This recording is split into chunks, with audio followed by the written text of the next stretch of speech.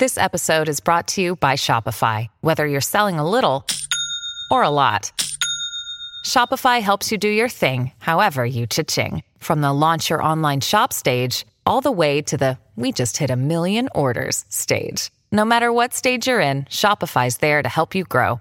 Sign up for a $1 per month trial period at shopify.com/special offer, all lowercase.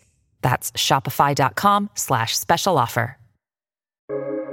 Welcome to the New Books Network. Hi, and welcome to the Ideas Roadshow podcast. I'm Howard Burton, your host and creator of Ideas Roadshow, and I'm delighted to be partnering with the New Books Network to offer you our uniquely eclectic blend of long-format conversations with a wide array of experts across many different subjects.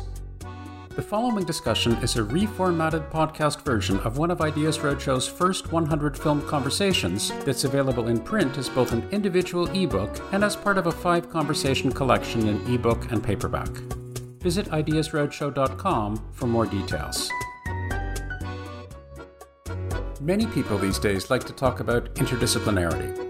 University administrators, in particular, are well known to regularly engage in high-flown panegyrics about the need to transcend the limits of traditional academic boundaries in order to open up our minds to transformative transdisciplinary insights by linking together concepts that have been woefully sealed off in separate silos. The principal problem with all of that is not so much that it's wrong. Clearly, all great discoveries established new connections between things that people hadn't imagined before, but that just triumphantly pointing out that is hardly a recipe for actually making any sort of real progress. Personally, I've long believed that the best way to increase the chances of developing important new insights is to simply start off with a collection of the most passionately curious and original thinkers you can find. Someone like Charles Foster, say, who has somehow managed to become a world traveler, bioethicist, veterinary surgeon, barrister and member of the University of Oxford's law faculty, and one of the most prolific and thought-provoking writers you could possibly imagine. Come to think of it, there's actually nobody quite like Charles, which makes him very much worth listening to indeed. As I was alluding to, an interesting story with your case that I'd like to relate to you and then eventually come to a question. I sometimes have difficulties in coming to a question, but I'll try. So I'm thinking about the next season's filming, and I think we should really beef up our law section, and I should talk to some people who are expert in law. I've talked to a few, but for all sorts of reasons, commercial reasons, balance reasons, and so forth, talk to more lawyers. So I do go on my merry way, and I look for people at various different law faculties and who's written what and who seems to be reasonably interesting, and look at very short introduction series and what some different topics are and reputable authoritative figures. And I come on your name with medical law, and I think medical law, I don't know anything about medical law, but perhaps that's interesting. Start looking at this, I think, oh yeah, there are quite a few really interesting things. This guy writes well. Go to your website, find out a little bit more about you. Yes, you're a big shot, you're at Oxford, nice authority, you're a practicing barrister, you've done various things, so you understand aspects of theory and practice, you clearly understand the domain. And then I start seeing these other things that intrigue me. This guy's also written a book on the Ark of the Covenant, this guy writes about traveling on camels and so forth. Okay, he's a particularly broad-minded lawyer. That's somewhat unique in and of itself. Clearly prolific. Clearly likes to do other things. Okay. He'll make for an interesting interlocutor. I'll contact him. You were gracious enough to agree. And then I started reading a little bit more in preparation and thinking more. So I read Being a Beast, your latest book. I'm reading Wired for God, and I'm thinking, first of all, I'm thinking this guy's like Superman. He's doing everything all over the place. He's got a book on neuroscientific aspects of religious experience. He has a book on what it's like to be a beast, what it's like to be this, what it's like to be that. And I'm just captivated by how somebody could be doing all these different things. Veterinary surgeon, a practicing barrister, writing about every possible topic under the sun. So you're actually really starting to intrigue me. And then recently, I go to the British Library and I look up another one of your law books, this book on dignity. And then I think it all starts to make sense to me. So here's my big thesis. I told you it was going to take me a while to come to a question. So I'm coming to a question. So then it's the pieces of the puzzle start coming together. And I think, first of all, this guy's actually writing about the same sort of thing in all sorts of different ways. What he really is, this guy's an Aristotelian. This guy is a flesh and blood Aristotelian. And by that I don't mean Aristotelian scholar, of which there are many, or even somebody who just has a broad-based love and appreciation of the natural world, like Aristotle did. But this is somebody who could be a living incarnation of Aristotle. You take this idea of flourishing and what it's like to actually be as an entity, first of all as a human, but also I think you go even further than that, very, very seriously. So I have two questions. Here I am. So my first question is that right?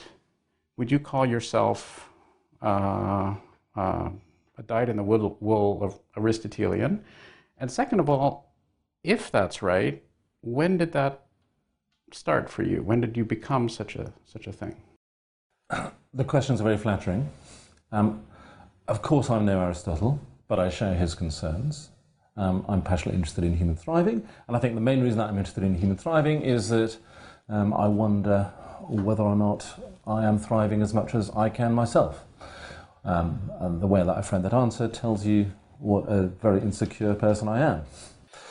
So the world seems to me to be a massively fascinating place and a massively complicated place, and all those fascinations and all those complexities need to be assimilated somehow into our own view of ourselves in order for us to live as comfortably and as flourishingly in the world as we can. If we neglect to pay proper attention to any one of those little things, we're potentially not sucking as much out of the marrow of life as we might. We're potentially missing some key which we need in order to unlock a mystery.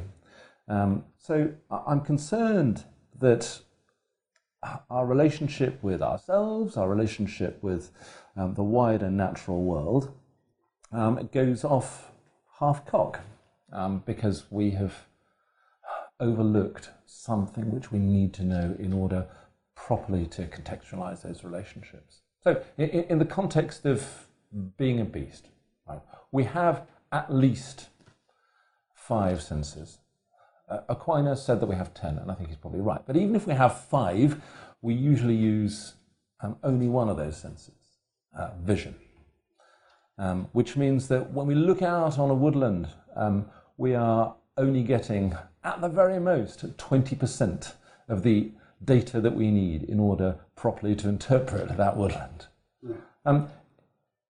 If we go into any other department of human life, other than big understanding, we would think that there was something worrying about basing our judgments on only 20%. In fact, it's worse than that, because vision and cognition are intimately related for various reasons, which we might go on to discuss. And so our visual images of things become transmuted immediately into our thoughts about those things. And so our view of the world becomes almost immediately self-referential, narcissistic. So when I go into a wood, I don't see a tree except for a fraction of a second. When I start describing that tree to myself, what I'm describing is Charles Foster's thoughts about the tree.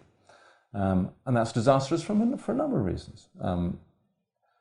If I want to know what that tree is like, I need to do better than that. If I need to relate to that tree, which presupposes that I know something accurately about it, I need to do better than that. So it seems to me that we are in an epistemological crisis, and that lots of our neuroses boil down to the fact that we don't know enough about this world. which we mooch through.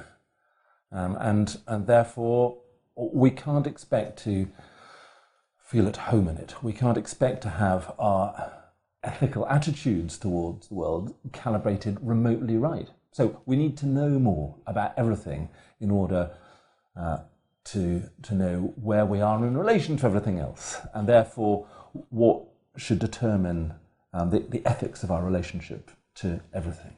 So that's interesting, and that's the last bit I think is quite different than what somebody else might have imagined. So the first bit about processing the difference between cognition and understanding, and whether our reflections are, how much our reflections have to do with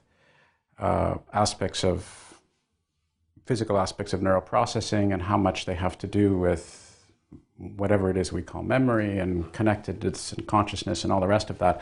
Those are questions that are important and meaningful, but one could imagine having them with a neuroscientist in a strictly neuroscientific discussion. What I guess I was captivated by, and what I was trying to, albeit clumsily, allude to in my opening statements, was the way that you tie that with the ethical context as well, with the idea of flourishing, with the idea of thriving, with the idea of being, to sound incredibly hackneyed, the most that one can be, or the best that one can be, and so forth. And that's what I meant by a living, breathing Aristotelian, that you have that prism, that filter, that it seems to me that you look at throughout your work, throughout all of these different aspects of your work. And I hope to go there in some detail, because to me, I found that fascinating. I'm a sucker for consistency. So you see, one of the things that was driving me crazy was I thought, well, this person's obviously very learned, and he's obviously very thoughtful, and he's writing about all these different things. And I couldn't somehow manage to bring them together. But for me, they were all about this notion of thriving and flourishing and providing the right ethical context to our lives. Not only our lives insofar as how we reflect and treat each other and so forth, big enough topic though that is, but also how we react with other life forms, how we react with the environment, how we react with the world around us. So I thought, okay, I get it now. At least I thought I did. I have some sense as to the threads that are pulling you together. So there are these phrases as, well, we want to discover what it's like to be human, and we want to discover this and that. And I understand that that's a motivating factor, but it doesn't really tell me very much, if you understand what I'm saying. Whereas to me, there's this driving ethical flourishing component behind everything that, at least that I haven't had the opportunity to read everything you've written, because you've written an awful lot. But the things that I have read are all linked in that particular way. And that's when I think the penny dropped for me, and I thought, oh, that's really fascinating that he's looking at everything. Even your legal work on dignity that I hope to get to later on is very much driven in that particular way, in a very, what at least it seems to me to be potentially pragmatic way, but yet deeply Aristotelian way of looking at the world. So for me, I thought that was particularly interesting. But anyway, I'm just rambling, so I'm gonna try asking questions again. Something I have a tendency not to do as much as I should. I mean, perhaps it's worth saying that for me, relationship is absolutely everything. We can't begin to thrive unless we have good relationships with ourselves, with our human and non-human compatriots. If you try to say who Charles Foster is, you have to do that by defining him in terms of the nexus of relationships in which he exists. To take away my relationships, and I'm not just a miserable, wretched, lonely creature, I actually evaporate. I cease to exist. So what is Charles Foster? Answer, he is the nexus of relationships in which he exists. And in order to understand my relationships, I have to have an idea of, first of all, who I am, and secondly, who the other things in that nexus are, in order to say where I am in the nexus. and where they are. So that's where it all comes from. And since we relate not just to ourselves and not just to humans, but also to everything else, that imposes a pretty crushing burden of inquiry on anyone who wants to feel at home in the world, who wants to do the right thing in the world. That was the quest which drove Aristotle to be a passionate natural historian, and I guess that's also why my butterfly mind has fluttered happily over the flowers over which it has. I'd like to go back in time because there are some aspects of what you've relayed through your writings that I found intriguing, if not confusing, in terms of your own personal evolution, be it intimately linked to relationships and so forth, but just in terms of your own thoughts. You're obviously somebody who has long cared very deeply about the natural world, about your environment.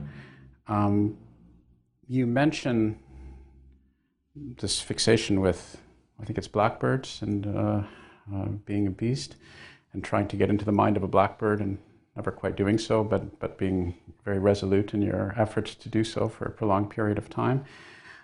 At the same time, you've also mentioned quite contritely your experience with hunting and your previous life as somebody who was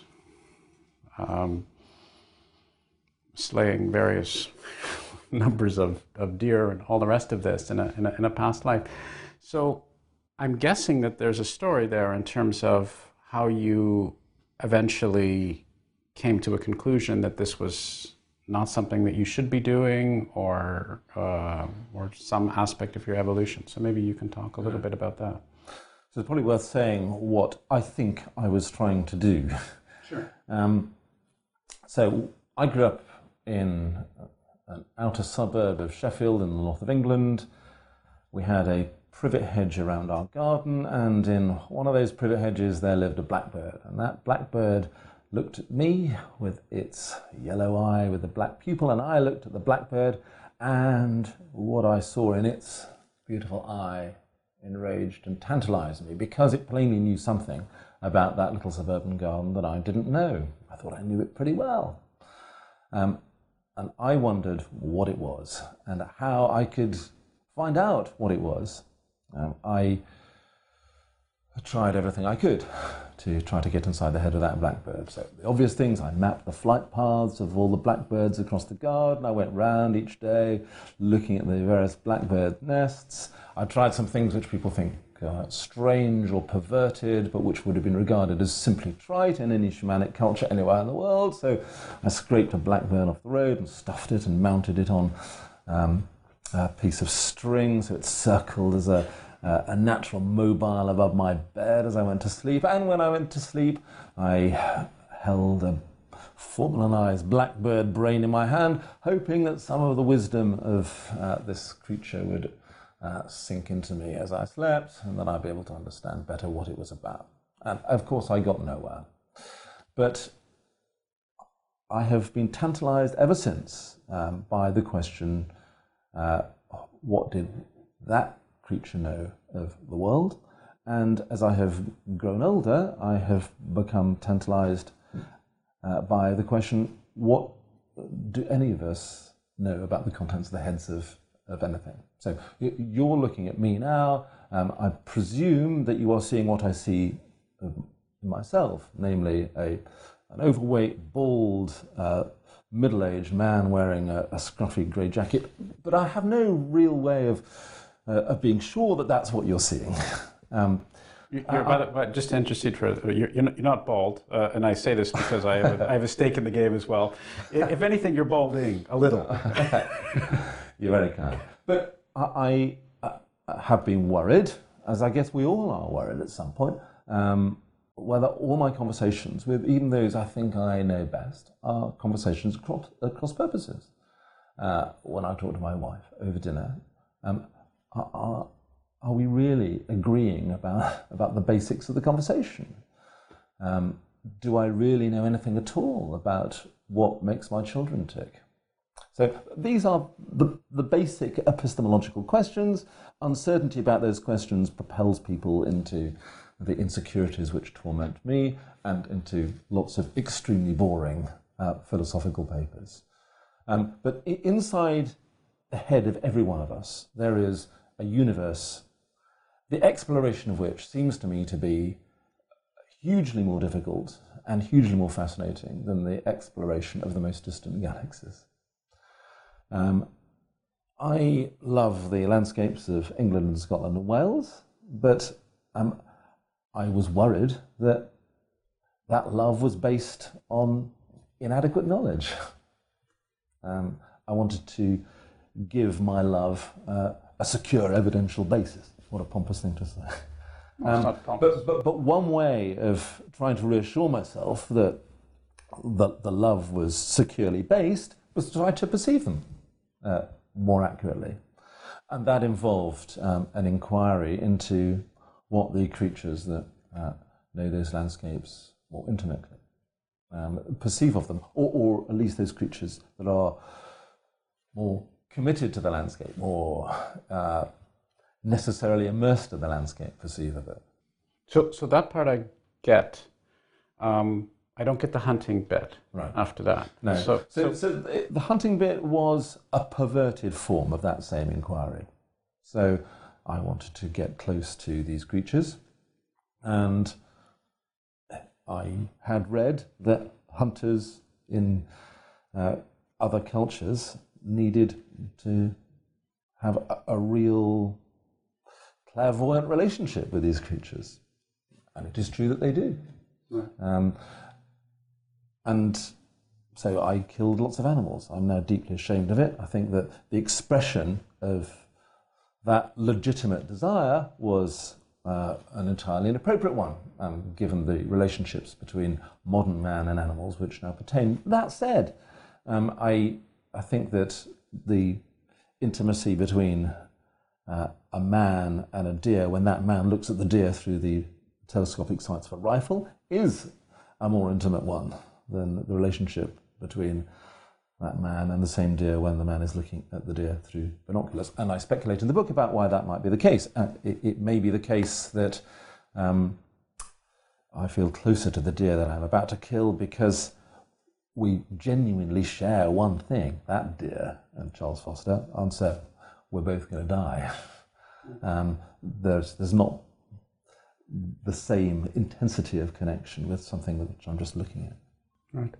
And at what point did you recognize that you would be able to make some levels of connection or pursue the agenda of trying to get into the head of the deer, as it were, and yet at the same time move beyond hunting and so forth? When did you start thinking, this is not a good thing to be doing, I'm going to stop doing this and pursue other agendas? There was no epiphanic moment. Okay. So John Fowles, I think, describes how he looks at the body of a wader, is it, that he's shot, and makes a decision then that this is illegitimate. There was no moment like that for me. There was just an increasing discordance between this epistemological inquiry that I was undertaking and the crassness of killing something. I realised that this inquiry should be based on and should generate empathy, and the business of killing something seemed increasingly to be an unempathic thing to do. It was doing bad stuff to me as well as to the things that I killed. Well, one of the reasons I'm asking you this question is not to try to make you feel bad, and I feel bad enough without you. Okay. Feel worse, or to have any deleterious effect on to have any effect at all in a negative direction. That's not my motivation. My motivation is from a somewhat different angle, and perhaps you can appreciate it. So I've never been a hunter, but I have heard and read stories from people who have been hunters who speak of the prey that they are hunting with great respect, almost reverence, who clearly are very much in love with the landscape and the environment. And I've always been bemused by this, what to me was this discordance between clearly having some reverence, if not love and awe for the wildlife that they were killing, and also the landscape itself. And relatedly, I've also thought, if you look at it from an American context, and perhaps it's the same in this country, I'm just not as familiar with it, but one tends to associate people with gun racks on their vehicles and the hunting community at large with these red meat eating Republicans who are automatically climate change deniers, et cetera, et cetera, et cetera. And that always struck me as a little bit odd, because I thought these people, they have a deep and intimate love and relationship with nature. They should be environmentalists at some level, and I'm sure many of them actually are. So this juxtaposition of the hunting community, and as opposed to those big city dwellers that are all environmentally crazy and so forth, it always struck me as a little bit askew logically. So I was trying to not so much put you on the spot, but try to get into the head of what a hunter feels and does and so forth. That was the motivation to my my question. I think everything bad is something which is basically good twisted. And I think that's what you see in this macho, climate change denying hunting culture. I think that is rotten to the core. One of the reasons why you don't see amongst those people, in my experience, this respect for, reverence for the natural world. Quite the opposite. You see a swashbuckling contempt for it. Is because hunting's too easy. If you're killing something by looking from 500 yards through a telescopic sight and pulling a trigger of a high-powered rifle, you're doing something dramatically different from what the Bushmen and the Kalahari are doing.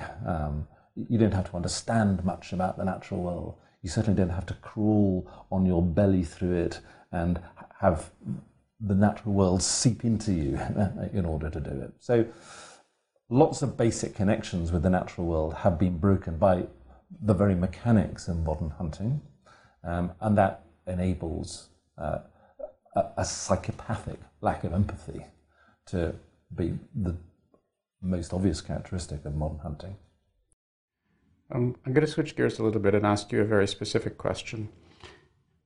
When I was reading Being a Beast, in one of the earlier chapters, when you're being a badger, you have your son with you. Was that difficult to convince your wife that your son should be with you? Because I thought that I know very little about you, and I know even less about your wife. So I know that you have 6 children, and so you're, again, a very energetic fellow, obviously, in all sorts of ways. But I just thought, I can't imagine my wife saying to me, "Sure, take your son with you to live like a badger for a while." Was that difficult, or was she just all for that? It wasn't difficult at all. My wife is my wife because she's prepared not only to tolerate, but even occasionally to celebrate what might be regarded as dangerous weirdnesses. But also, what my son was doing in that Welsh wood was what all children do all the time naturally.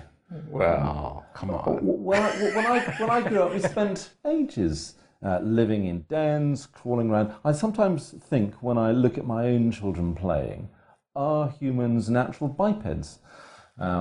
They crawl around, they have their palms flat on the ground, they have their noses working, unlike our pathetic, redundant noses.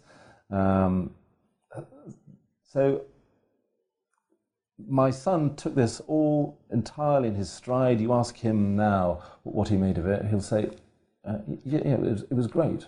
But it's no different from what he spends the rest of his life doing. It's worth saying too that for exactly those reasons, the closeness of the child to the natural world, my children have been my great teachers. They have forgotten so much less than we have forgotten in our understanding of the natural world.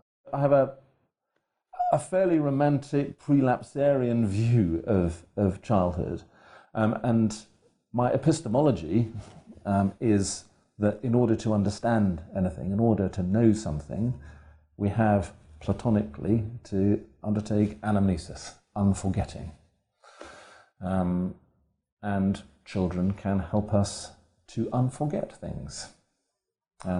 So what he was doing in the wood was simply being him, and he thought it was intense fun, and my wife saw that he would be happy being him, and therefore raised no problems. But another thing which is related to this is perhaps worth mentioning. When I talk about this book, one of the consistent questions is, oh, didn't he get ill? To which the answer is, of course not. Humans' immune systems are designed for woods and marshes. They're not designed for central heating and air conditioning. The question betrays a really dangerous assumption about the way that human beings should be living. We are designed for woods. What we were doing in the wood was not an eccentric thing at all. What's eccentric is to walk down a shopping mall or to sit in this beautiful house talking as we are now talking. That is physiologically dangerous. That is the really perverted activity. If you want to be a normal human being, crawl around a wood doing what we were doing.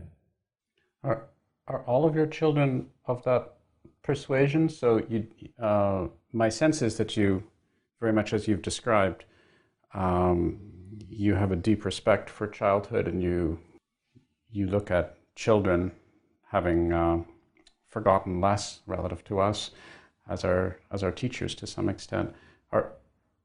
Do all of your children have the same natural sentiments that is it Tom that Tom had, or does some think no, I'd rather be in a shopping mall and Dad's really weird or anything like that? Well, our currently 7-year-old girl is perhaps reacting against woods and worms.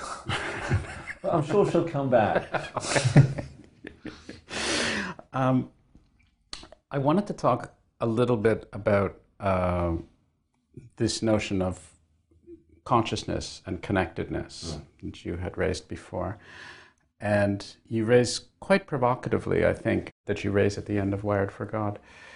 I should say, when I started reading that book about the notion of biomechanics and religious experience, I was thinking almost a William Jamesian type of book. And okay, there are all sorts of different varieties of religious experience, and how do we look at them within the prism of neurophysiology and some epistemological, philosophical asides or digressions or penetrations, or however one wants to put it, which interests a lot of people. It doesn't actually personally interest me all that much, because I had a rather skeptical view of things. I should say I have a rather skeptical view of things. What interested me the most about that book was the thesis that you brought in at the very end of it, where you talk about consciousness, and you talk about this idea that perhaps things are more teleological than we might be led to believe. So you mentioned 2 points. One is, on reflecting on consciousness, you say, isn't it interesting that consciousness doesn't seem to be giving us an evolutionary advantage? Yeah. And maybe what's really going on is that there is some teleological purpose, to the extent that our universe or our world, or whatever word you want to describe it, is actually motivated through whatever force to actually produce as much consciousness as is possible. So maybe you can say a little bit more about your thinkings there. Okay. Thinking there. Sorry, thought. Your thought there. Okay. So, up until fairly recently, we've not been very good at looking for consciousness in non-humans. As we get better at looking for it, the more we find it. So the universe seems to be a garden which is very fertile for growing consciousness. It seems to have sprouted up wherever we can see it. Why should that be the case? Well, nobody has ever been able to suggest coherently why consciousness itself should confer any selective advantage. Well, you can see why things which sometimes we conflate with consciousness confer a selective advantage. For example, theory of mind. There is an obvious advantage in me being able to understand what you're thinking. But consciousness, the sense of self, no. All that I can see consciousness is good for is relationship. Now, of course, relationship itself, insofar as it generates community, has a selective advantage. But relationship per se is something that is Darwinianly neutral. So the universe seems to be set up in such a way that it facilitates, for reasons which confer no selective advantage, the ability of the organisms within it to have communion with one another. I think that's very exciting. And the fact that that is the case has all sorts of ethical corollaries for me. So I'd like to definitely explore those in more detail. But before I do, two quick questions. The first is, the implication of this seems to me to obviously be that there's far more in heaven and earth, consciousness-wise, than is dreamt of in our philosophy, to the extent that vastly more life forms have at least a form of consciousness. Right. The second has to do with this notion of the universe. So as somebody who has a physics training, I make a distinction between the universe in terms of just all the stuff that's out there and the stars and the galaxies and the Big Bang and all the rest of that kind of stuff, and planetary stuff and Earth and life forms and all that. Do you believe, if we were to loosely define this notion of, let's say, a relationship principle, this is again my physics training, right? That you say, okay, so there's a fundamental guiding principle of the importance, the primacy of relationships, of which one manifestation is a vastly increased level of consciousness throughout Earth than we might have otherwise imagined or appreciated.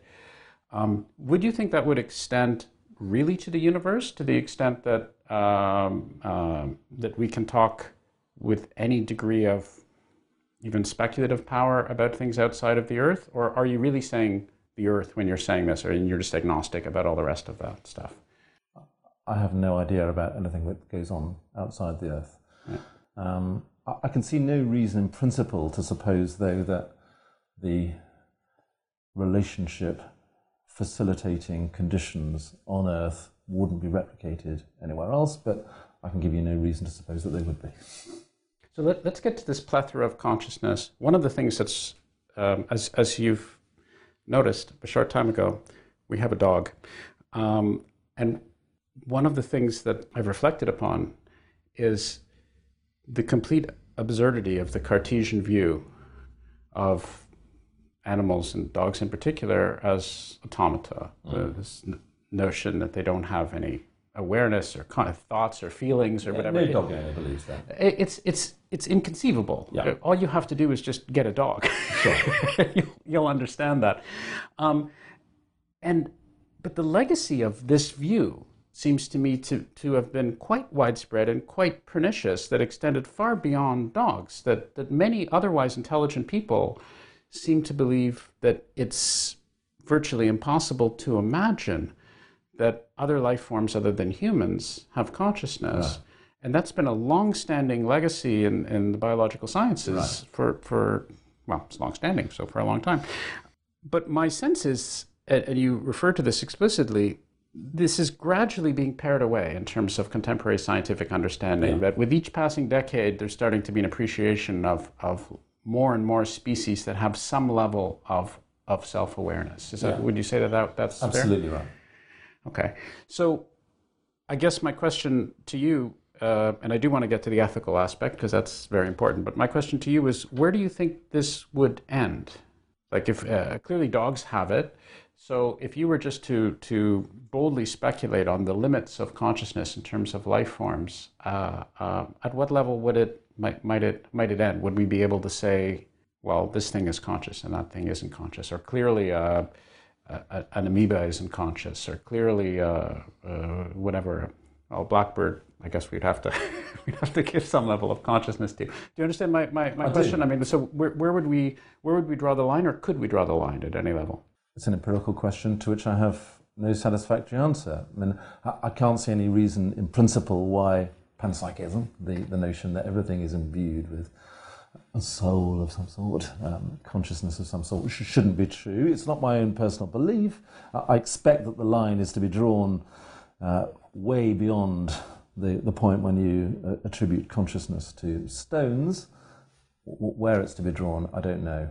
I'm not sure that for ethical purposes, whether something is conscious or not is the determining factor, but maybe that's something that we will get to. Well, perhaps you can move there now and start talking about how these relationships have informed your ethical view of the world, and how they might and should perhaps inform other people's ethical views of the world. Okay. Well, I've said that relationships for me are everything. They are foundational to our definition of ourselves. Charles Foster is the nexus of relationships in which he exists. And since I've said that consciousness is something that facilitates relationship, it would follow that the ethics which I extract from my notion of relationality as essential to identity is easier to apply to beings that have consciousness. It's a rather elaborate formulation. It doesn't follow from that, though, that we don't have ethical obligations to things that don't have consciousness.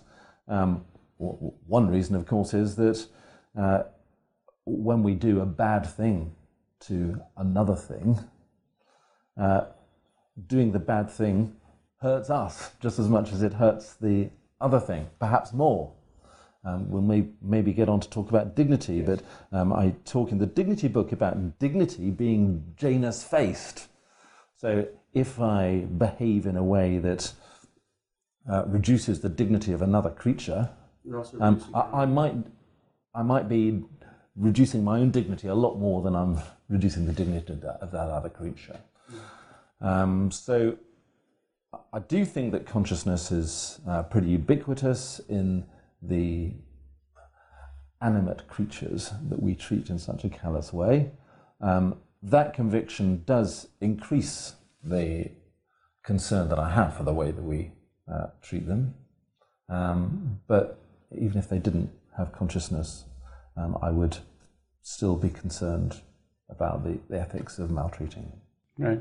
And there's also this sense of getting into the heads of other life forms, as it were. So what's very clear in Being a Beast, what I found to be some of the most evocative and often depressing aspects of the book was when you would give these little snippets about how different animals have had to adjust their behavior due to man's encroachment on their environment, or given the olfactory sensibilities or hearing abilities or visual abilities or what have you of various different animals, how noises or other phenomenon, which to us is is a disturbance, is an inconvenience, might actually be very, very disruptive to them. Right.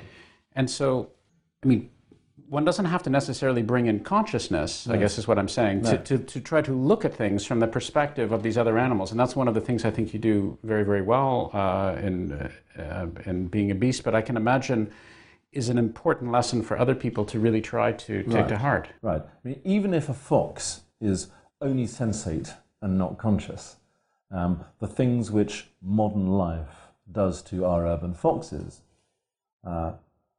is obscene. So we force our urban foxes to be subjected to noises which, for a fox, would be like us trying to sleep next to a jet engine. So we have radically altered their sensual world, and whether or not consciousness is a part of their ontological package, that is regrettable. What's interesting to me is that this is something that I think is more accessible to people than they might appreciate. There's this sense of, wow, how could we ever know really what might be going through, what might be impinging itself upon a fox or upon a badger or upon an otter or upon whatever. That's just impossible to do. And what you, I think, achieve in this book is to really throw a rock against that entire edifice and say, no, actually, you can have some sense of it. You can, by making the effort, not only are you able to make some headway, but you're also able to better appreciate, of course, yourself and your own limitations and your own abilities and all the rest of that. But the effort of doing so, of course, you can't ever really get into the mind of a badger or whatever, or a swift or a fox or what have you.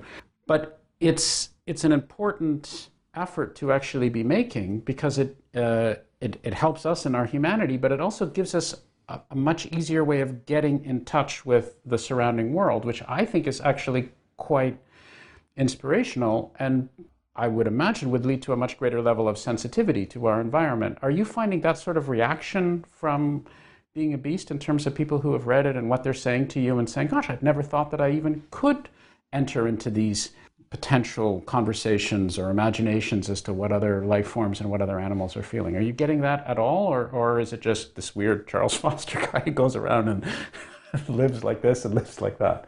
No, I'm finding that people are almost always sympathetic rather than dismissive. I'm finding that people almost always recognize that they are more or less disastrously dislocated from the natural world, that they are missing something in terms of their ordinary urban lives by failing to be connected to the natural world, and are glad to know that there are fairly easy ways to reconnect. And you can just drop 6 feet to the ground in your local park and smell the ground, which is something that you'd normally never do. Feel it under your palms. When we grew up as human beings on the plains of East Africa, we hoisted almost all our sensory receptors 6 feet above the ground. And we immediately had big vistas. We immediately saw the connections between things which had previously been invisible to us, and we immediately became beings who could understand in some ways the ways of the wildebeest wandering better than the wildebeest did themselves, but it came at a tremendous cost. Our vision became wedded, as we were saying earlier, to our cognition, and now we live almost entirely in our heads. We are woefully unsensual creatures. But there's a way back. You can drop again that 6 feet, drop down the 20 million years as you do it to the time when badgers and humans shared a common ancestor, or learn from your children who are doing that all the time. And you will have a literal sensory renaissance by doing that. And that to me also seems to be linked to these modern notions of neuroplasticity as well. Because as you're writing about how you're depending increasingly on your olfactory sensors and all the rest of that, and then you're doing it as a badger, and then you start doing it somewhere else. I can't remember. Maybe you're an otter, maybe but you've developed these habits that you're able to then utilize and move forwards with. That gives you truly a sense of hope, because I think people used to think, well, we are just the way we are, and there's no way back, and we can, of course, perhaps use some tools and so forth. But you're saying just on an individual level, let alone on an evolutionary level, that you're actually able to harness the flexibility of the brain to actually mold and adapt and change your behavior later on. Right. Everything we do produces physical changes in our brain. We get new neuronal connections. So by using your nose in a way that you didn't use it before, you are rewiring your brain in a way which is going to be good for you, because your nose and your nasal cortex are meant to be used. But I don't want to overdo the neuroplasticity business. I think a much more important part of what I was doing was simply learning to pay attention to things which we normally pay no attention to. And paying attention is a tremendously difficult thing to learn to do. I sit for about 35 minutes each day, cross-legged, with my eyes closed, paying attention to my breath, or to be counting mentally 1 to 9 and back again. I've been doing it for years, and I have learnt that you can learn to focus on the numbers 1 to 9, but it's a tremendously difficult thing to do. And I think similarly, the practice in paying attention to your olfaction, which is normally ignored, is something which it requires work and application to do, but is a tremendously worthwhile effort. When you look around and you see contemporary society perhaps moving in a rather different direction, we're paying attention, I think, to less and less for less and less periods of time. Are you despairing? Do you have a sense that we're getting, notwithstanding the frustration that some people have enunciated, and the resonance with people who have read your book and so forth, do you generally have a sense that as a species we're moving so far, so quickly along the road to paying less and less attention to things, that there will be a point when perhaps there's no turning back? I oscillate between optimism and pessimism. I'm distressed and worried at our goldfish bowl attention. But I also know from my own experience that there is a way back, and it's not a hard way back. Have you been able to influence and convert other people around you in your nexus of relationships? Not to the extent, obviously, of pursuing some of the adventures that you've pursued, but this idea that people can become more in touch with the natural world than they have before. They can notice more things. There can be a greater sense of awareness. Or do you have that's perhaps an ill-framed question, because I'm asking you if you have this messianic tendency to try to get people to do that. That's not really what I'm asking. I can just imagine that there would be greater numbers of people who would say, yes, I want to try doing something. I want to try paying more attention. I want to try being more involved. You can see movements that are sprouting up here, there, everywhere. Are you getting any sense of that? Or is there just everybody's walking around with their phones, bumping into stuff and not paying attention to anything? Now, I say these things a lot, and some people, quite a lot of people, have said, yeah, I see the sense of that. I'll have a go. Okay. I'd like to move to dignity and your use of dignity as not only, I think, a guiding ethical principle, but also something which has a very practical, pragmatic aspect to it. I found this to be particularly illuminating, your book on dignity and bioethics and law, for a couple of reasons. In the first case, as I said, it seemed to me to be pointing towards a very clear prescription for action, as opposed to just saying, oh yes, well, we should pay more attention to dignity. And I think dignity to some extent has had a bit of a bad name. People say, oh yes, dignity, yes, dignity is one of these motherhood and apple pie things, and we should all, of course we should pay attention to that, but we can't really do anything with it. Right. And you were quite explicit that actually, no, we can. We can use it in a very practical way, and we can use it in a very significant way as not only an ethical guide on our day-to-day life, but actually in the law. So perhaps you can give a little bit more explication of that. The context of the Dignity book is this. It follows a book called Choosing Life, Choosing Death, subtitled The Tyranny of Autonomy in Medical Law and Ethics. I think that subtitle probably says all that I need to say about my view of autonomy. So having written that strident, polemical, tub-thumping book, which is a very easy book to write because it's easy to knock down, it's easy to say what something shouldn't be, Right. I thought I should attempt the much more difficult exercise of saying what I thought the answer should be. Now, in medical ethics and law, the 4 principles of Beecham and Childress have been routinely taught. So autonomy, beneficence, non-maleficence, and justice, which has to do with people having a level playing field. The basic contention in my Dignity book is that these are all fine and good, but they are second-order principles. They plainly have a deeper derivation. For example, beneficence, which orders doctors, for instance, to do what is good. How do you say what's good? What criteria do you apply? Respect for autonomy, fine, but lots of questions are begged by that.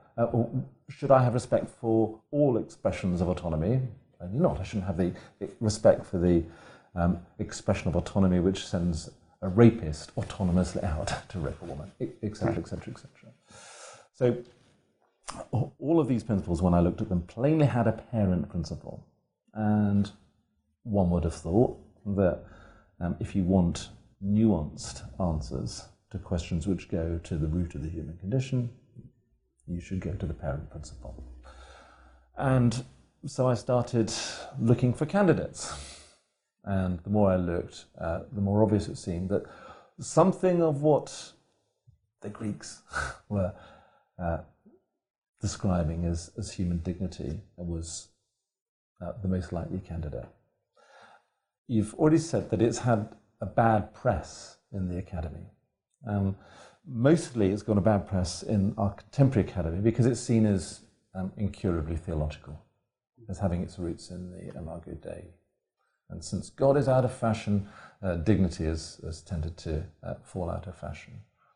So the challenge in trying to sell an account of dignity as the foundational principle was to articulate an account which was a secular one, which didn't depend on the notion of the image of God. And for that, I essentially had to go to Aristotle, a notion of human flourishing. So I describe dignity as objective human flourishing, so making the most of the cards which are being handed to you by circumstances. And crucial to this account is the relational context in which I say all human beings necessarily are. So it's hard to be dignified on your own. I find it hard to say that an Athonite hermit up there in his cave is thriving as a human being, and therefore, although I don't like to be pushed to the conclusion, is that a person acting with dignity? Probably not. He's probably not making the most of those cards. One very telling example you gave in that book at the beginning, and it was telling and informative for me because it applied to a case that I would be hard-pressed to imagine some other principle applying upon reflection, was this notion of an affront to dignity caused by inappropriate action to somebody who had died. Right. So you talk about how can we determine whether or not it would be right to take the ear of a corpse and use it for an ashtray, right, or to be kicking around a skull. Right. And the point that you made very tellingly was, not only is that an affront to the dignity of the dead individual, and then we had to examine, what does that mean? That person is dead. How can they have dignity? And so to what extent can that be considered to be ongoing or part of being, even if they're dead? The affront to their obvious close relations and so forth. So there's that whole calculus that has to be invoked. But then there's also the calculus, as you alluded to earlier in the discussion, about the damage to dignity that it is doing to those who are abusing that particular individual. Right. And I found that to be uniquely innovative and also informative in terms of a way of being able to categorize and attribute the unethical nature of actions that doesn't somehow use these other criteria that you alluded to earlier, this non-maleficence and beneficence and justice and autonomy and all the rest of that. It would be very hard to imagine making a judgment about the moral inappropriateness of that act, or maybe the legal inappropriateness of that act, using any of those criteria. Right. I mean, let me give you what I think are some more trenchant examples which make the same point. So, imagine a woman in permanent vegetative state. The consultant in charge says to the medical students, come and practice your rectal and vaginal examinations on this woman. The autonomy of the woman is not affected. Her cortex is wiped out. It's difficult to say that she has any autonomy. You might say that if she had known that that was going to happen, she would probably have objected to it. But as she is at the moment, her autonomy doesn't have anything to say. What about the good? Our guts say that there is something bad going on here. How do we describe that badness?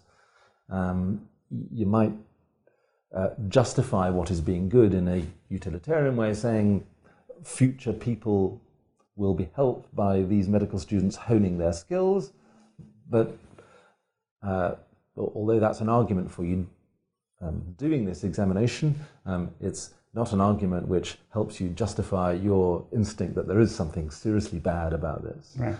Similar comments apply to non-maleficence, and justice doesn't really come into it. Another example, a girl is seriously brain damaged. She's in the emergency department of a hospital. She's lying completely naked, uncovered on a trolley. Youths in the waiting room are very much enjoying the sight of her lying there naked. Is it wrong that she's lying there undraped? Yes. How do you describe the wrongness? It seems to me that that's impossible to do without reference to something which looks, for the modern academy, queasily like dignity. So I don't think you can escape the notion of human dignity. Ultimately, even the dignity skeptics have to use a notion which is like dignity. One of the great dignity critics would have us put in place of dignity something like respect for persons. But again, it seems to me to beg a huge number of questions. Why should I have respect for persons rather than respect for a brick? Who is the person for whom we should have respect? In order to define that person and to say what the content of the duties that we owe to that person are, then we again have to come to something which looks like dignity, however we spin it. And one of the things that's inspirational about what it is that you're saying is that you feel this convergence between a practical tool for law, perhaps a philosophical outlook, and also common sense. You talk about it just doesn't feel right. We all have this sense of that's just not right. Okay, we can't perhaps express why it's not right with any degree of intelligibility or rigor or what have you, but we know deep down, in accordance with these examples you've just given, it's just not right for these things to happen. Maybe we can't justify it according to this or that principle of law, but there's this visceral sense of, no, we really shouldn't be doing that. That's offensive. That's wrong. And I think there's something to be said about a convergence between our gut feelings, which of course aren't always right in every instance, and no one wants to say anything to the contrary, but the idea that as a principle, there's an accordance with our gut feelings by and large, and a principle by which we can actually move forwards and start applying to the rule of law. I think that's a very positive development. Right. So I do think that we should listen carefully to our intuitions. They are vertiginously ancient and tell us quite a lot. I'm not in favour of legislating purely according to our intuitions. Obviously, intuitions in various situations give answers which are plainly morally offensive. But dignity at least gives a way of talking about our intuitions in a way which allows us to examine their validity against some benchmark. And that's part of what I hope to achieve in this book. So how would you respond to the criticism which you went to some extent to combat, but nonetheless I'm sure has been leveled at you over time, which is, well, this is all very good, Charles, but can you actually do anything with this? Can you actually apply it? Can you actually use it? Can you actually use it as an effective principle of law? How would you respond to that? I think that simply giving this Aristotelian definition of dignity, which I've just outlined, itself doesn't help. You need to have a fair amount of empirical evidence available as to what constitutes human thriving. And I think increasingly we are getting there. I think, for example, it is plain that human beings do not thrive when they're on their own. And therefore things, we keep turning to the subject, things which facilitate relationship will be likely to increase human thriving and therefore increase human dignity. So dignity facilitating things will be relationship facilitating things. There is increasingly a science of human happiness. There is a science of human relationship facilitation to which the law needs to listen. Law itself is offensive and intrusive unless it can be shown to produce human flourishing. And science can help us to know what generally constitutes human flourishing. But also, simply to define dignity itself is not enough, even by reference to these broad criteria. You've got to have a framework for using it. And I propose in this book a sort of quasi-utilitarian calculus. So you add up, when you're considering whether a transaction is ethically and therefore legally justified, the total amount of dignity which flows in and out of it by assessing in a sort of roughly Bayesian way by reference to the proximity to the centre of the transaction, the amount of human flourishing which is affected by it. Right. It's rather a convoluted idea. I do condescend to more detail in the book. No, absolutely. I don't think it's convoluted, and I think my statement has some weight because I'm not a lawyer. So if I could understand what you're doing, I think you're not certainly preaching to the choir in that particular respect.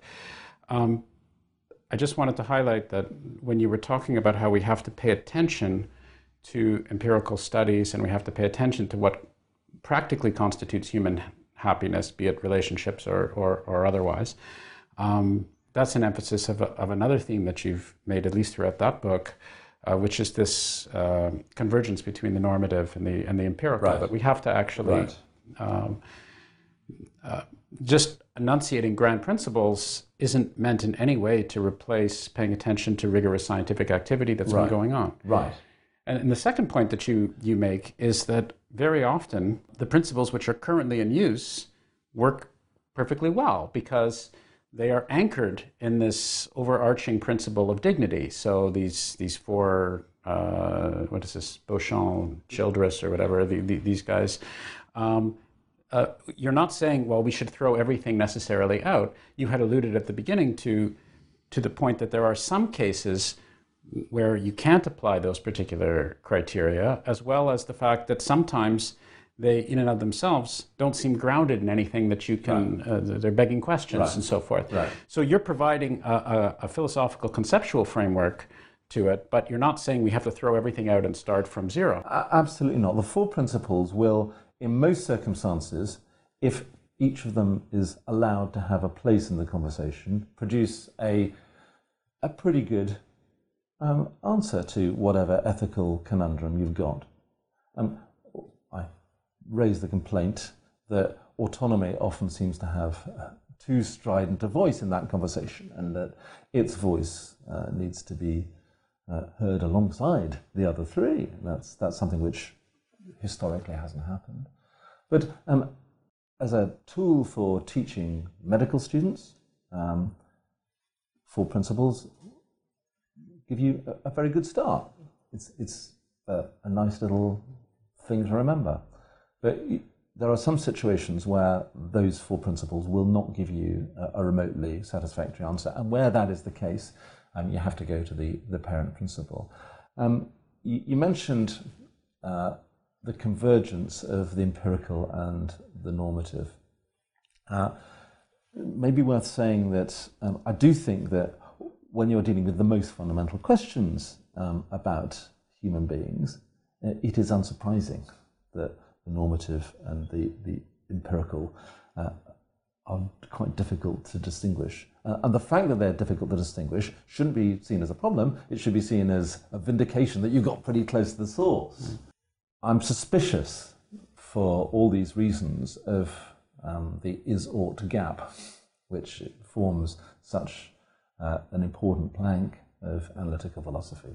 The notion that you cannot derive what you ought to do from the way that the world is. We should just sit in a room somewhere and enunciate some principles independent of what people are doing. Right. I think if you're doing your philosophy at a sufficiently fundamental level, there is no gap. Right. A couple other points to be made with the dignity work. In the preface to the foreword to the book, there was some Lord Justice or another, I can't remember who he was.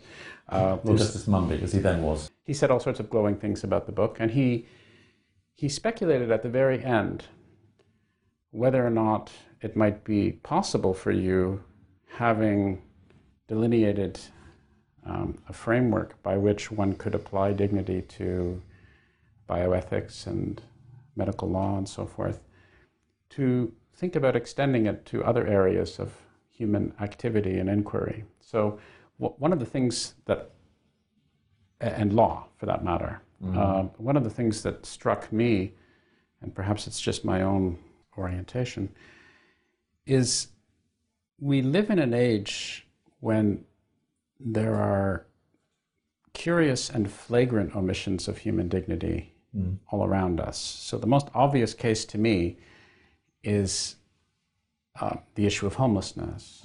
And I'm certainly no saint, nor do I pretend to be, but we're all inured to the idea that we'll walk around London and there will be somebody who is sleeping on a sewer grate. Yeah. It seems to me that our legal and social policies could benefit from a more rigorous invocation of principles of dignity to be able to deal with the situation. First of all, by recognizing its absurdity, that here we are in an affluent country and we have human beings who are sleeping on sewer gratings, but also more practically a way to actually go ahead and deal with that. Is that something that you would first of all agree with, and second of all that you would have any ideas as to how to move forwards with, if you would agree with? I'd certainly agree with the idea. I'm not a very politically savvy person, and I think that what you're asking for is essentially for this notion of dignity to be used as a political rallying cry. I think it's potentially very potent as that. Dignity is used in lots of international declarations and conventions, and in the injunctions to lots of professionals about how they should treat their clients. By and large, the law has not had to say what the word dignity means in these conventions or other instruments. It's increasingly going to have to do so. So these jurisprudential questions about what dignity has to say can't be dodged all that much longer. Once the judges have said, hopefully agreeing with me, what dignity is going to mean, then perhaps dignity will have more of an edge with which to cut through some of the awful situations that you talked about. My second point is that clearly in this book, you're looking at dignity between human beings. You're talking as an anchoring principle, human striving. You're talking about relationships between humans. But as a philosophical principle, in keeping with my conviction of you being a deep Aristotelian and some of the things you've said earlier, and relationships writ large, this is clearly, it seems to me, a principle that can and should, in your mind, be extended even beyond that. That we should look at dignity in terms of sensitivity to striving, sensitivity to being, going even beyond humans and human societies and human relationships, but in fact being writ large. Is that a fair assessment? Spot on. First of all, it is, on my account of dignity, plainly the case that my dignity is diminished if I treat an animal in a bad way. It may very well be that it is possible to talk about the dignity of that animal in the same terms in which I talk about the dignity of humans, so in terms of the thriving interests of that animal. That animal plainly has some thriving interest, whether or not it has consciousness. It plainly has an interest in not suffering pain. And to that extent, I would say that to cause pain to the animal is to affect its dignity in a way which should be prescribed. So, yes, although there is an awful lot of work to do in delineating just how this dignity theory might apply to non-humans, in principle there's no reason why it shouldn't. The difficulty will be in being able to say empirically sufficient about what constitutes non-human thriving for this account to do all the work in a non-human sphere that it can in a human sphere. I know pretty well what it means for a human being to thrive. There is a vast literature on it. I know from my own experience. I can tell you a few things, I think, as can anyone, about what it means for a dolphin to thrive. But I can't, at the moment, science being what it is, give you the same degree of explicit detail about what it constitutes, what dolphin thriving constitutes. Unless and until I can do that, I can't apply all of my convictions about what dignity means to the dolphin situation. Right. And I never meant to imply, by the way, that I thought you should be the only one doing this. That's far too large a task, but I think setting the groundwork as it is, setting the philosophical framework and setting the motivations is very important. And I imagine that there would be a fairly large number of people who come at this issue from a variety of different perspectives who would be very sympathetic to it, be they neurophysiologists, be they animal scientists, be they environmentalists, be they what have you, who think, oh yes, this is an idea which we have believed all along and haven't perhaps been explicit about, or this is perhaps a new way of looking at things, or this is a way that we can form an alliance with our colleagues in this field or that field or what have you, and start giving ourselves some sort of cohesion and framework. Yeah, the people from whom I had most resistance are the lawyers, and I think the reason for that resistance is the fact that the word dignity appears as an entirely undefined placeholder in so many places, and lawyers look at that and say, oh, because it's undefined, it's undefinable, which is, of course, a non sequitur. Right. A concrete example in your book about the way that one can perhaps extend this to the animal world is when you talk about the obvious inappropriateness of a group of boys kicking a skull as a soccer ball, and then you say, well, what if we imagine that skull would actually be an animal skull? it's still inappropriate. It still is offensive to the dignity of the animal, to the dignity of the boys, to the dignity in all sorts of ways. So you provide very concrete examples of ways in which you can imagine extending this, not obviously doing so rigorously in all cases. That's far too large a job, but at least there's a conduit to imagining how you can go forward. Right. So here's the obvious question. You've convinced me that may not be such a large accomplishment. I may be very easily convinced, and I'm certainly not an expert in this particular area, nor do I pretend to be. But what sort of effect has this book had? Has this enumeration of this principle and potential way forwards had? You mentioned some skepticism by lawyers with respect to definitions of dignity and so forth. What sort of reception has this book had, and how sanguine or not are you about its eventual implementation in the legal community? Well, it's had a broadly sympathetic reception. Most people agree with you and with me that it's difficult to analyse, for example, the vaginal examination on the woman in PVS situation in a way which doesn't have recourse to something like dignity. And so people are troubled by examples like that.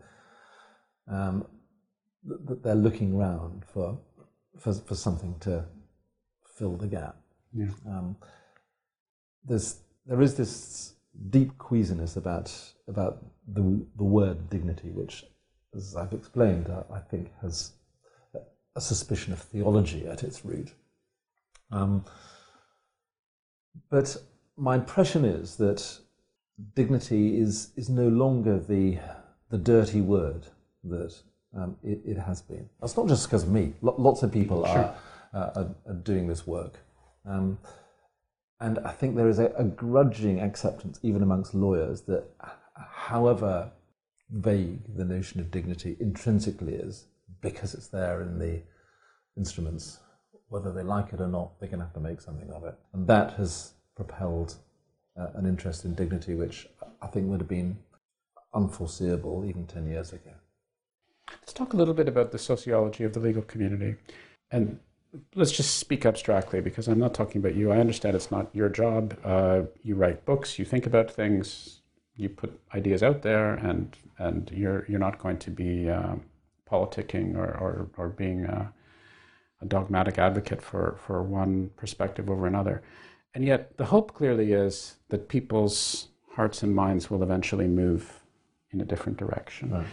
How does that actually happen? Does it happen because you have influential justices who start invoking these principles? Does it happen because of media attention? Does it happen because of papers that are written in the legal community? How do people start adopting one practice, broadly speaking, over another? All of the conduits that you just mentioned are important. The two most important things are what the judges say and what the statute law says. So what is declared in a statute about the basic values of a society is hugely important. And for that reason, all the things that go into the making of that statute, all the lobbying, all the journalistic pressure, are tremendously important. But also because the reading of judgments is so important a part of a legal education, what the judges say is massively important too. Yeah. I had another comment,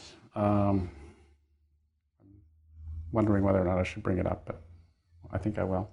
So in your book on human dignity, you're railing against Kant quite a bit. And one gets the sense of, here's this guy who's really had it with this old Prussian guy talking about, I think I know what autonomy is and human reason, and formally in a room somewhere talking about how we understand aspects of human thinking and human reasoning. And I've got this big formal system as to how human beings should behave, and I've got it all worked out. So what struck me as curious so I'm not sure this is even going to be a question. It's going to take a while, but it might not even end in a question, so I'm warning you. Is the other day, I had a conversation with Honora O'Neill, famous Kantian scholar. And what she was saying, or at least what I understood, some broad principles that she was evoking, was not very dissimilar to what I get from you. So let me be more specific.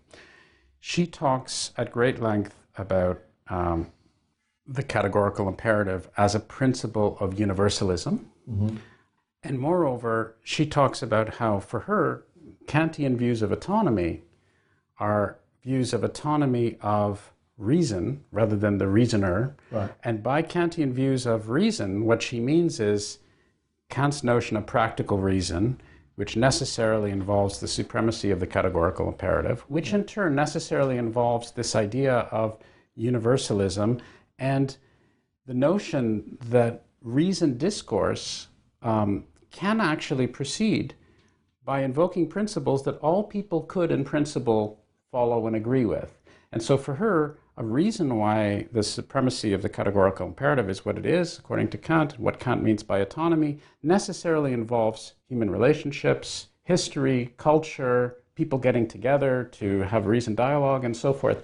So this doesn't strike me, and I'm not a philosopher, nor do I pretend to be, so maybe I'm missing something very essential, but this doesn't strike me as very different than your emphasis on relationships, maybe universalism must be pushed further back in terms of beyond human universalism and the world around us.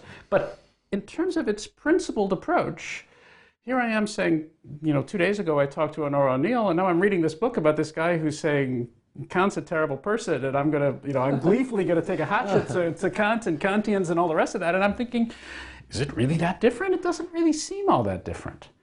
Do you understand my confusion? I see I finally came to a question. Yeah, my problem with Kant is that,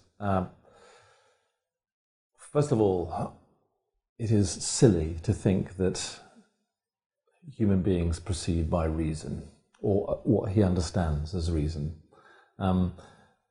Plainly, what we value in other human beings is not their ability to reason. Plainly, lots of the things which are the ethical products of reason are unethical.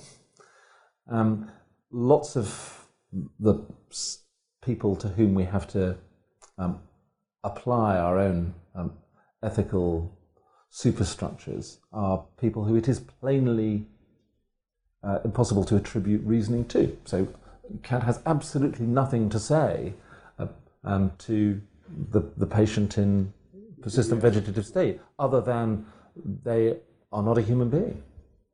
And that is very deeply problematic for me. And it may be that at the root of this distaste for Kant is my acknowledgement that he doesn't deal sufficiently with the relationality, which is at the root of all my convictions about what human beings are, and therefore my convictions about the way that human beings act. I haven't looked sufficiently hard at whether that is the case to be able to plead guilty to that conviction, but I suspect that. I'm certainly not recommending that you do so, and that you take time out of your schedule to read the groundwork or anything like, or reread or reread. Read a fair amount of the groundwork. But I'm just, and perhaps it's her particular interpretation of Kant and what Kant said. It just struck me as somewhat incongruous, but you've made it very clear in terms of your objection to specific notions of autonomy in terms of rationality and so forth. Right. Is there anything, this has been a very enjoyable conversation for me, and we've ranged all over the place. Is there anything that we have elided or perhaps not emphasized sufficiently, or you'd like to add, or anything? No, I've enjoyed our conversation very much. Well, so thank you. Well, thank you very much, Charles. Thank you. It's been great. Thanks. You're a very impressive fellow. Keep doing what you're doing. You're very kind. No, I'm not. If you talk to anybody who knows me, the kindness won't be the word that comes to mind. That's not an attribute that I'm normally associated with. But no, I find it very, very impressive what you're doing. just keep going, man. Just keep writing these books. I hope you enjoyed this reformatted podcast. As mentioned at the outset, this conversation is also available both as an individual ebook and as part of the ebook and paperback Conversations About Philosophy, Volume 1, along with separate discussions with James Robert Brown, Tricia Churchland, Alfred Mealy, and Scott Soames. Those interested in more information about Ideas Roadshow are directed to ideasroadshow.com, while those who are curious about me and other projects I'm involved in are recommended to visit howardburton.com. Thanks very much for listening, and I hope you'll tune into another Ideas Roadshow podcast on the New Books Network soon. We release a new one each Wednesday.